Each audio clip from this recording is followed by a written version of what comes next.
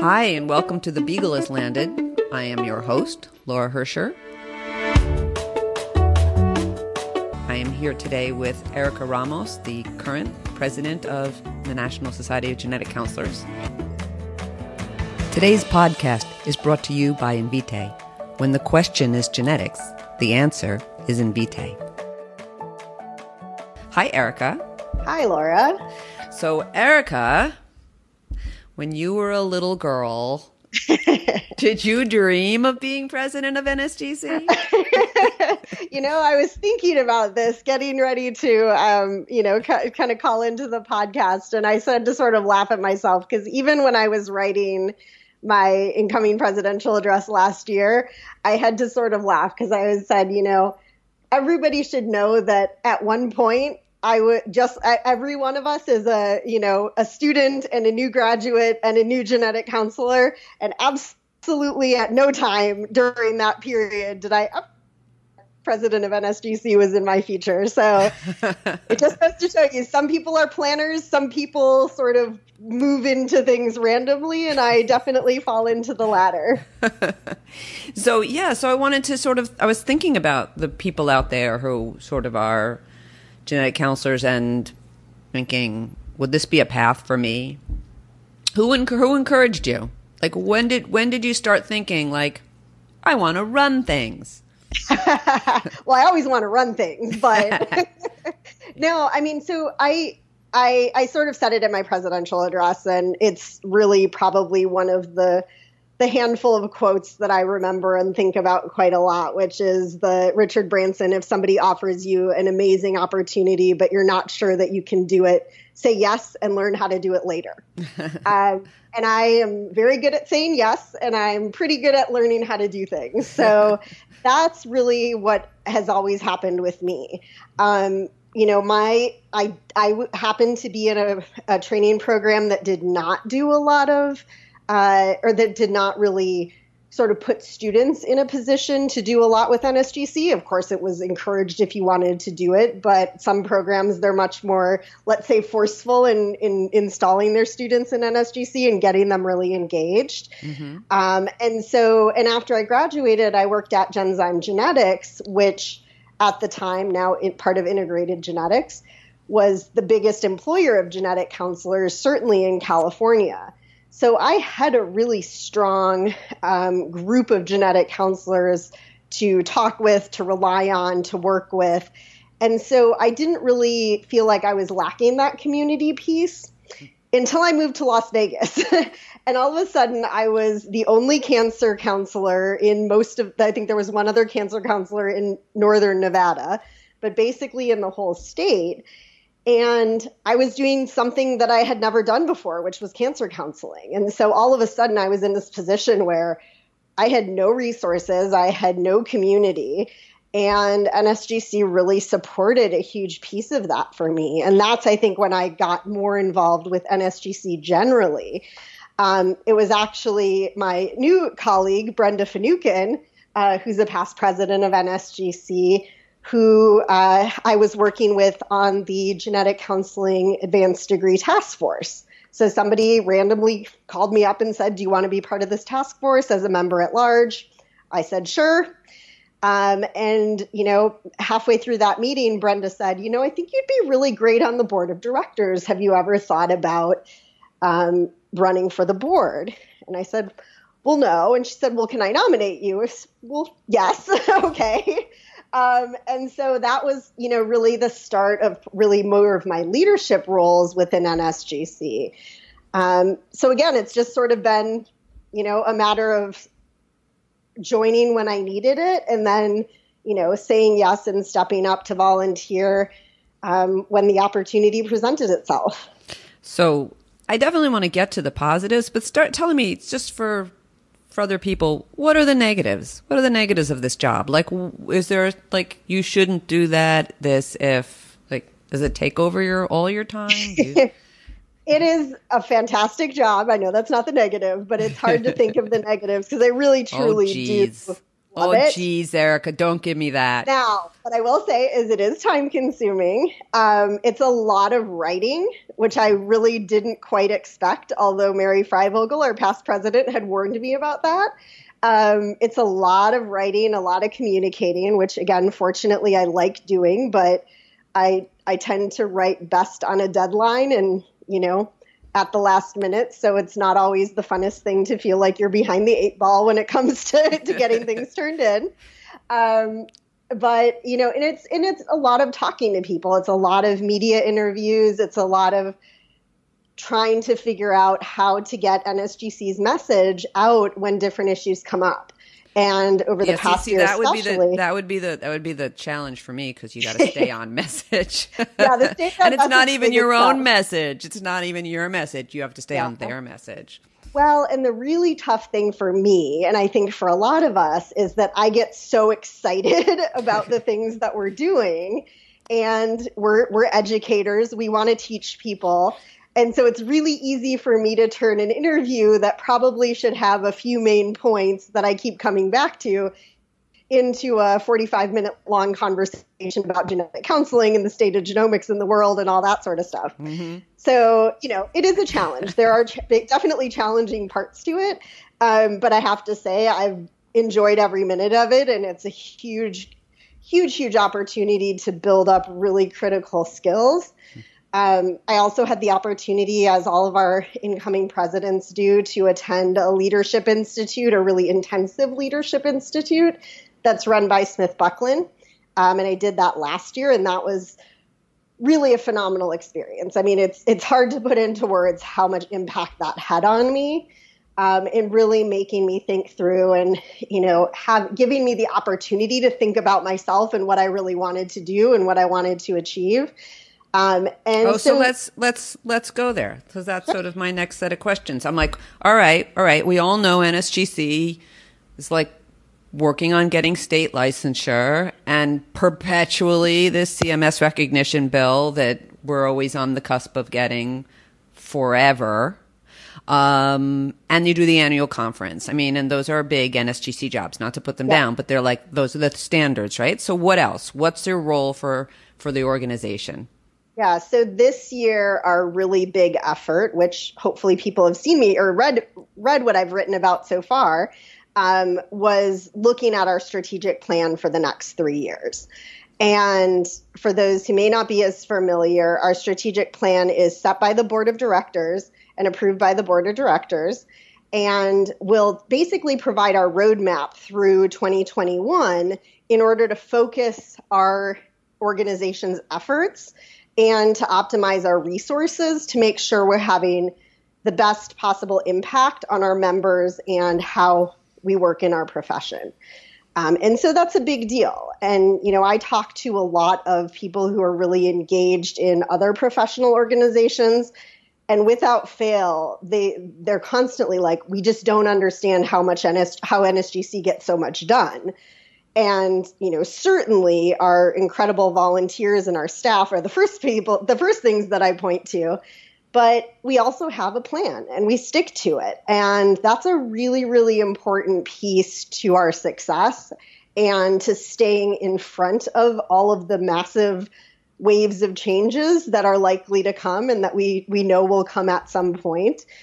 So it really helps to keep our organization on the forefront. And so that type of strategic planning is a really big deal, and something that I've really enjoyed working on this year. And So I like working with NSGC because I like genetic counselors. Genetic counselors are we're awesome. They are really a nice group of people. They are. They're idealistic, and they have a mission, and they want to help. It's all these cliches are actually true. Yep. So it's a really nice group to work with. And then there's something about working within a group that you're saying like, oh, the challenges are to come and so on. I don't know if all of my experiences with NSGC are that it's like super forward looking. In fact, I've heard some people at certain points in time when things come up feel concerned that as an organization, it can be slow to respond. There was like that wellness bill that where it didn't get passed, but Congress was suddenly discussing a bill that would have compromised some of Gina's protections in the workplace. And we were all really concerned about it. And then there were other similar sorts of things where other organizations stepped up with statements really quickly. And I don't think, so you want to talk about that? Like, is it impossible to come up with a response to something like that? Is it just too controversial?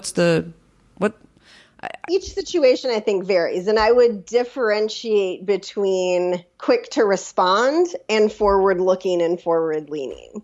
So I think NSGC has been very strong, particularly as the years have progressed, in being very forward-looking and future-leaning and making sure that we're trying to, as an organization, address the things that are coming up. In terms of responses, there's a lot of things that, of course, happen behind the scenes. All of our executive office, our board of directors, president-elect, et cetera, all of us are working constantly when we see these things come up. And then often it is a strategic decision, or it's, a well thought out decision on how to act, what to do in a given circumstance. And there are a lot of complexities that go into that. And we really do look carefully at all those decisions. So I think when we've had the opportunity I think we always take everything very thoughtfully and very seriously, and we spend a lot of time discussing it and trying to make sure we get perspectives from as many people as we need to make the right decisions. But that may not always end up in an action that either everybody in the membership will agree with, or how much of the time, because I do think that you're right, that there's a lot of people there taking all these things very seriously, because they're the people we know, right? We're a small community, small enough that you know these people, and I do think they're taking them very seriously. How much of the time do you feel like the moves we're trying to make in terms of getting licensure, getting bills passed, handcuff you for what you might want to say? I think it's something that certainly is taken into consideration, and I think we have to be willing to balance out all of our decisions across what our strategic initiatives really are. And that's another really good reason why people in the membership should be aware of what our goals are, what our areas of focus are. And that's not to say that we will always make decisions in favor of those things as opposed to other things. But we do need to consider how all of our actions and all of our decisions as a group, as a membership, as an organization can impact our ability to reach those primary goals. So this is going to highlight a forward-looking thing that I know you're really excited about and I think is fantastic. You want to talk about the new diversity initiative? Yeah, absolutely. So as I said, our strategic initiatives just got approved by our board. This is late breaking news. And breaking news here on the Beagle. And everybody will hear about them a lot more at the conference. But one of the things that we were really excited about this year was the addition of a diversity and inclusion strategic goal. And, as you said earlier, we are the type of group and the type of membership that really values diversity and inclusion. But as an organization, we hadn't put pen to paper and come up with a plan and really committed as an organization. And when I say committed, I also mean things like staff and volunteer time and financial resources to improve the diversity and inclusion of our membership and of our organization. So the specific language in this goal is that NSGC will promote a culture of inclusivity that supports visible and invisible diversity and leverage that culture to expand the perspectives represented in our field, build community, and foster equity in genetic services. So this is great. I was curious. So I read that, and I could see it both ways. So obviously, building diversity means more minority representation in our field, which would be a fantastic thing. And I work at a training program, and we struggle with that all the time, trying to make sure that our classes are more diverse and understanding that the need for it in a clinical practice like ours. So I was curious reading it. It's like, when you were talking about that, did that include men, or was that a separate issue? So, yeah, I mean, it's an interesting question because certainly we do have a low number of men in our profession. As Bob said, I think on your first episode, it was about 5%. And I think that there's a lot of open question around how much, what diversity do we have to prioritize? And I think it's tough to say. We can't really say, okay, we need this many men and this many African Americans and this many Hispanics, because everybody's going to be different. There's no one path forward to how people work, live, and, share their perspectives. So I think we have to consider everything when it comes to what that culture looks like. And I think it's really important, the visible and invisible diversity, particularly in genetics, I think is a really critical thing. In genetics, we don't have the ability to just say that diversity means race or ethnicity or gender or gender identity. It really means all sorts of, people with medical issues, people with different, neurological conditions, different capacities. It's a whole different ballgame when you're talking about our field. That's a great point. We need to be very proactive about making sure that diversity doesn't get boxed into its own little, sort of exclusionary area. So part of what we need to make sure we're doing is to be inclusive of diversity and make sure that we're touching on all the things that impact our profession, how we see different issues like, genetic disease, and how our perspectives impact our broader community in the physicians that we work with, the patients that we serve, and all of that. I think that is like a really great point. I don't have an agenda here. I'm actually personally torn as to whether or not I've heard people passionately talk about how in genetic counseling diversity initiatives should include men, and other people say, like that the importance of getting to sort of more underserved communities or stigmatized communities, which, let's face it, neither of those things are men. Right. Of course. And I think there's two different ways to look at it. And I don't really know. I'm like thinking we're talking about where we spend our time, where we spend our money. It's interesting. I don't know that whether it will have the same impact or not. I just wondered if you'd spend time thinking about that particular issue, because it kind of always confuses me. Yeah, it absolutely is something that has come up. And I think there's two ways to think about it. One is really looking at why you're seeking diversity and why you're looking for a broad range of people that may come from diverse backgrounds. And from my perspective, a lot of that is much more around diversity of thought than skin color or where they grew up or what language they speak. Well, we're geneticists, so I could pick this two ways. We should either if we're going to be talking about diversity and we're talking about biological diversity, then we go right down to the haplotype level. None of this simplified race BS. I'd be right down to the haplotype level. I'm like, they come in. What are your haplotypes? We want many haplotypes. But and more seriously, I think that amusingly enough, or whatever, sort of ironically enough, that we know how nonsensical some of these racial categories are. That's our field. Right. It's our business to know that we should know that when we're talking about diversity in our field, we are actually talking about culture, right? Background, culture, experience, not biology.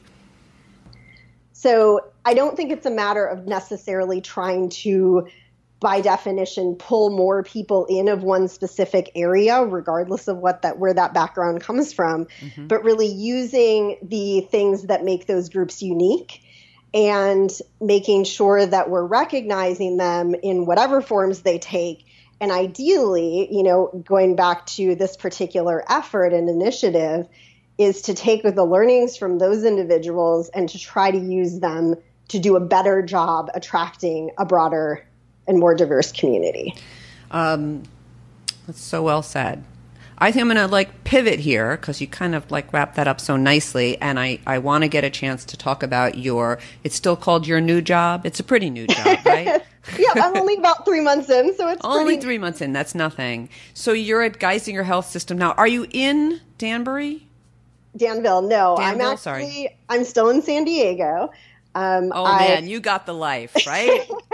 Well, speaking of when to say yes and when to say no, the idea of starting a new job during my president year at NSGC and moving cross country was a little bit more than my yes could take. So the move is not impossible. It may still happen at some point, but it was not going to happen this year. That was going to be a little bit more than I was going to be able to manage. I'm big on yes, but every once in a while, no's are really important. I absolve you of living in Danville for the moment. I get, yeah.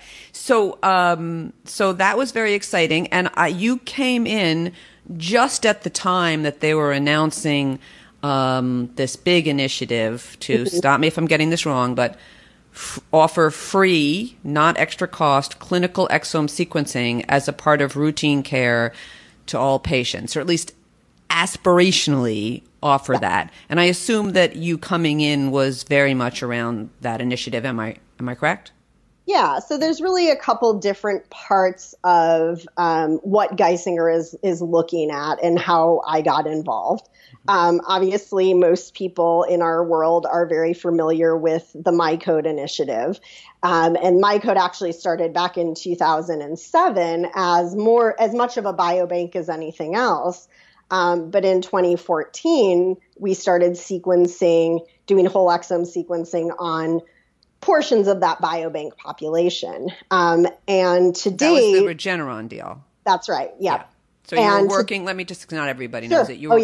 Geisinger Health Systems was working with Regeneron, giving them, and Regeneron was paying for exome sequencing for many of their patients that wanted to opt in. And in return, they got de-identified data, genetic data, along with health records data for drug development. That's sort of a summary. So this is something separate, right? Where Geisinger is itself doing exome sequencing. Exactly. So one of the things that really, was not surprising in retrospect, but became very obvious after the exome sequencing results started coming back was that we were sitting on results that had medical impact for patients and for our participants. And so that was the period of time when there was a decision made that we did need to consider returning results for specific findings. And since that decision was made and those patients were consented for return of results, there have been about 900 patient participants who've received what we would frame as actionable genetic. So let me just from the MyCode project. So I thought MyCode from the beginning was all about return of results, but you had I don't know, it was more than the ACMG number. What was it, 70 something odd results? Yeah. Are you saying an expanded list from that, or that? No, so that was based on at one point it was about 76. Those numbers have changed over time. Some things got added, some things got taken off. Mm-hmm.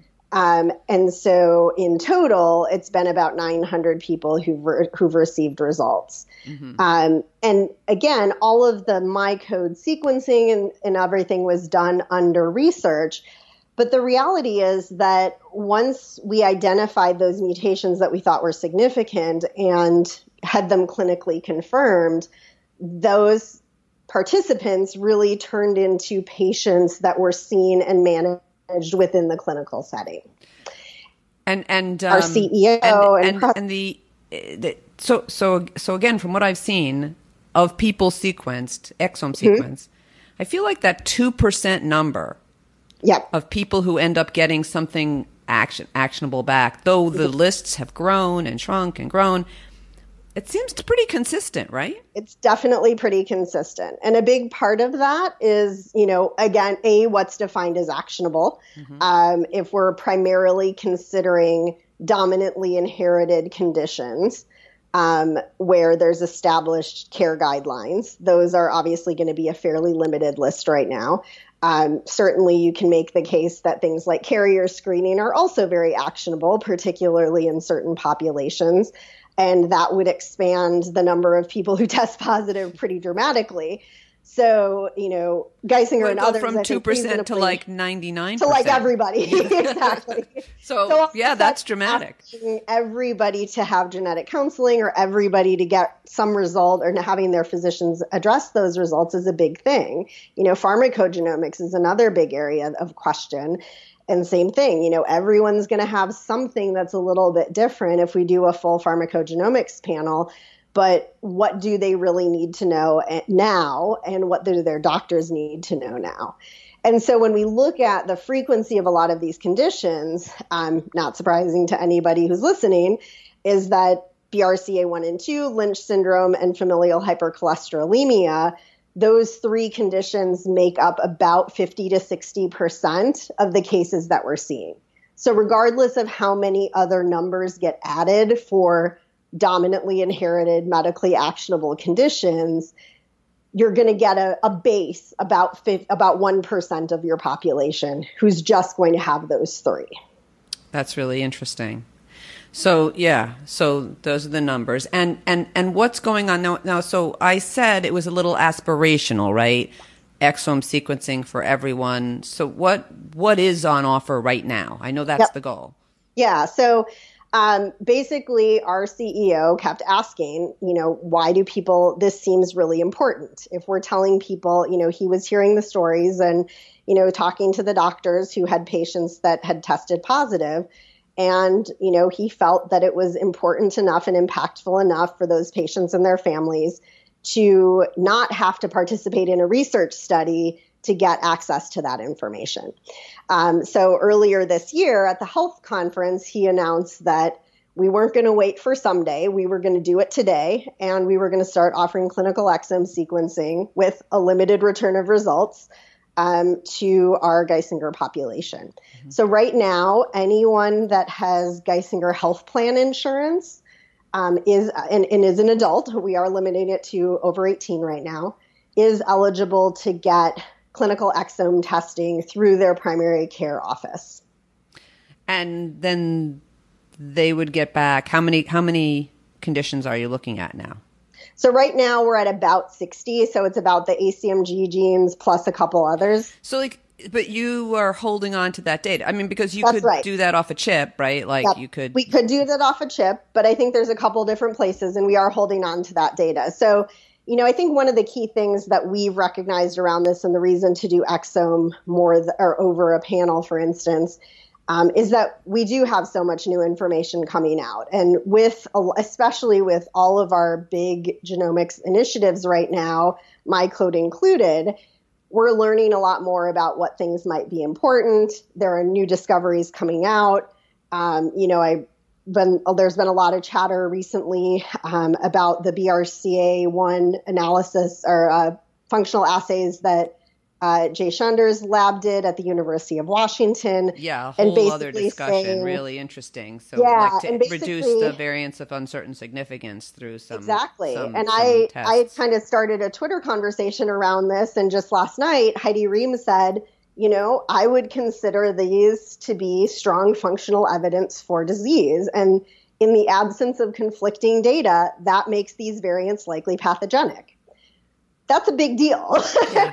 And so if you have this population that you want to go back to and very quickly try to update these things, you have to have the data. You have to be able to consider it more of a resource than a test. Mm-hmm. We have to start from my perspective. Is it a resource for you for other ways? Do you have another Regeneron deal out there? Can you use the de-identified data? Not tied to our clinical products. Sorry? Yeah, not tied to our clinical product.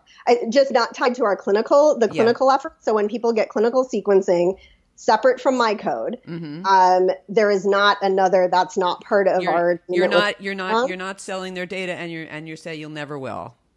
Well, we do use data. I mean, we are a learning health system, mm-hmm. and so we do use data for research and for improvements internally. And so as those, just like with any hospital data, it's possible that we might do specific investigations or other things with that to improve care. So it's different from something like with Regeneron, where you're trying to do drug discovery, for instance. Mm-hmm. So for our clinical patients, part of the reason that we introduce this is that research doesn't have a timeline. And the immediate goal with offering clinical exome sequencing is to find patients who need that information now, need those results now, and return those results. Over time, the goal is to be able to go back to that resource, that exome resource, and as there are new opportunities to give those same patients new insights, we can do interpretation, we can revisit those results in collaboration with their physicians, and keep sort of updating that information as much as possible. Sounds great. So this is a new thing. This isn't something that we have a lot of experience with, giving back. I know everyone's been talking about it, and it's been a little bit studied, but it's still really new to do on a bigger scale and be the genetic counselor. And I was just wondering, it's like, is there something about it that keeps you up at night? Like, what do you worry about happening? I think we have to recognize that with any effort, and there's always going to be decision points where individual hospitals, clinics, institutions have to make decisions about what's ready for prime time and what's not. Mm-hmm. And, at Geisinger, we have many years of experience working with exome data, working with clinical return of results. We have a large genetic counseling team of 25. We have a large genetic counseling research team, and really some fantastic genetic counselors who've led those efforts. And so I think that at Geisinger, we have the experience that we've done this. We've done this in 95,000 patients. I know you really have. Like, you have been so ahead of the curve. Geisinger is so genetics, just fascinated.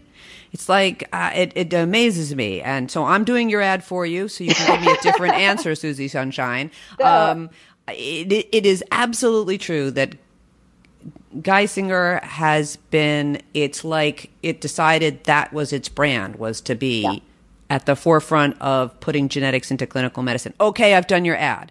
So what I want to know is, when you're doing it, when you're the genetic counselor in charge of doing it, what are we worried about? That you don't, do you worry about that you don't give something back and it's significant? Do you worry about the quality? Like, what's the worry? What's the concern? I mean, anytime you make a decision about giving something back or not giving something back, I think certainly we are very much erring on the side of being fairly conservative within the space that we're working in. So when it comes to returning, we're not returning variants of uncertain significance right now. You're doing an aggressive thing conservatively. That's right. That's exactly right. And, it's sort of funny because, slight tangent, but when I was working at Illumina, a big part of my job was working on programs that were really tied into predictive genome sequencing and starting to look at how we could implement that into clinical care. And the sort of credo and motto that we kept saying was responsibly but urgently. And Geisinger, I think, has that absolute same mission. They want to do it. We want to do it in the right way, but we don't want to keep saying, well, someday we'll do this, or, at some point we'll do this. Mm-hmm. If you really are looking at how things are going to be implemented, sometimes you just have to do them, and you have to test things and validate things within a whole health system, because these are complicated systems. There's a lot of different moving pieces when you're starting to integrate exomes into clinical care. And unless we actually did it, we don't really know how it will work. And so we expect that there will be glitches. We expect that there will be things to change. And that's how all of medicine is. We do a lot of testing and experimenting in medicine. We just don't tell our patients that. We're not really quite as we're so honest in genetics. We're so honest. We're going to tell you. We don't know. It's just an experiment. All right. We are so a bit over time, but that's fine. It's been very fun. And I think we should end with a plug for the annual conference, don't you? Yes, absolutely. Is it going to be great, Erica? Laura, you have no idea. We have already set records for registration. Our executive office is frantically working to secure hotel room space and all these other things. It's going to be bigger than it was in Seattle, and I'm incredibly excited about the conference generally. Our education committee and our conference planning committee and abstracts committee have done just an absolutely phenomenal job, and there's some really, really interesting sessions. The other thing that I'm really, really excited about is that we started really thinking about, I've said community a couple of times in this conversation, and we've started thinking a lot about community and what NSGC can do for our members. One board member who I did not ask permission to officially quote, so I won't say who it is, had said to me, if we take care of each other, we'll have more to give to our institutions and patients.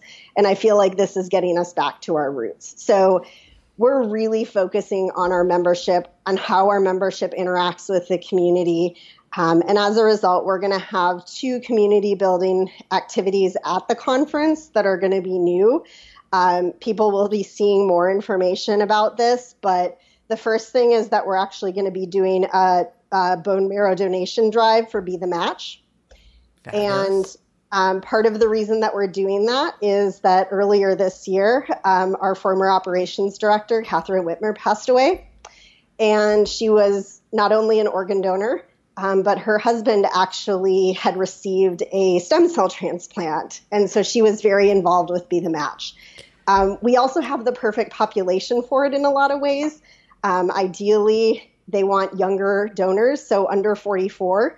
And 70%, which this still shocks me, 70% of our PSS respondents were under 40 years old. So we are a young profession. And as a young profession, we can really do something that makes a lot of impact. This is lovely. And I know that a lot of the genetic counseling community was aware that Catherine died and giving birth to her triplets. And I know a lot of people would want to know, do you have any update on how things are going with her family? I do, and I'm thrilled to say it's a very happy update. All 3 babies are at home. All 3 babies are doing very well. And actually we're home before their original due date, which for triplets is, as a lot of everybody will know, is pretty surprising. Yeah. I know the movement, the outpouring from the membership when that happened was really something to say. Yeah, I literally have goosebumps right now because just thinking about what our members did, and again, that sense of community and supporting community. We, as many people know, we had a GoFundMe. The GoFundMe, along with an additional donation that came from NSGC, raised money from more than 550 people individually and was over $60,000. So fantastic. That's just unbelievable. That's what our community does. In addition to being super overachievers and great volunteers and really hard workers, everybody really comes together to support the people who support our organization, which was really moving to me.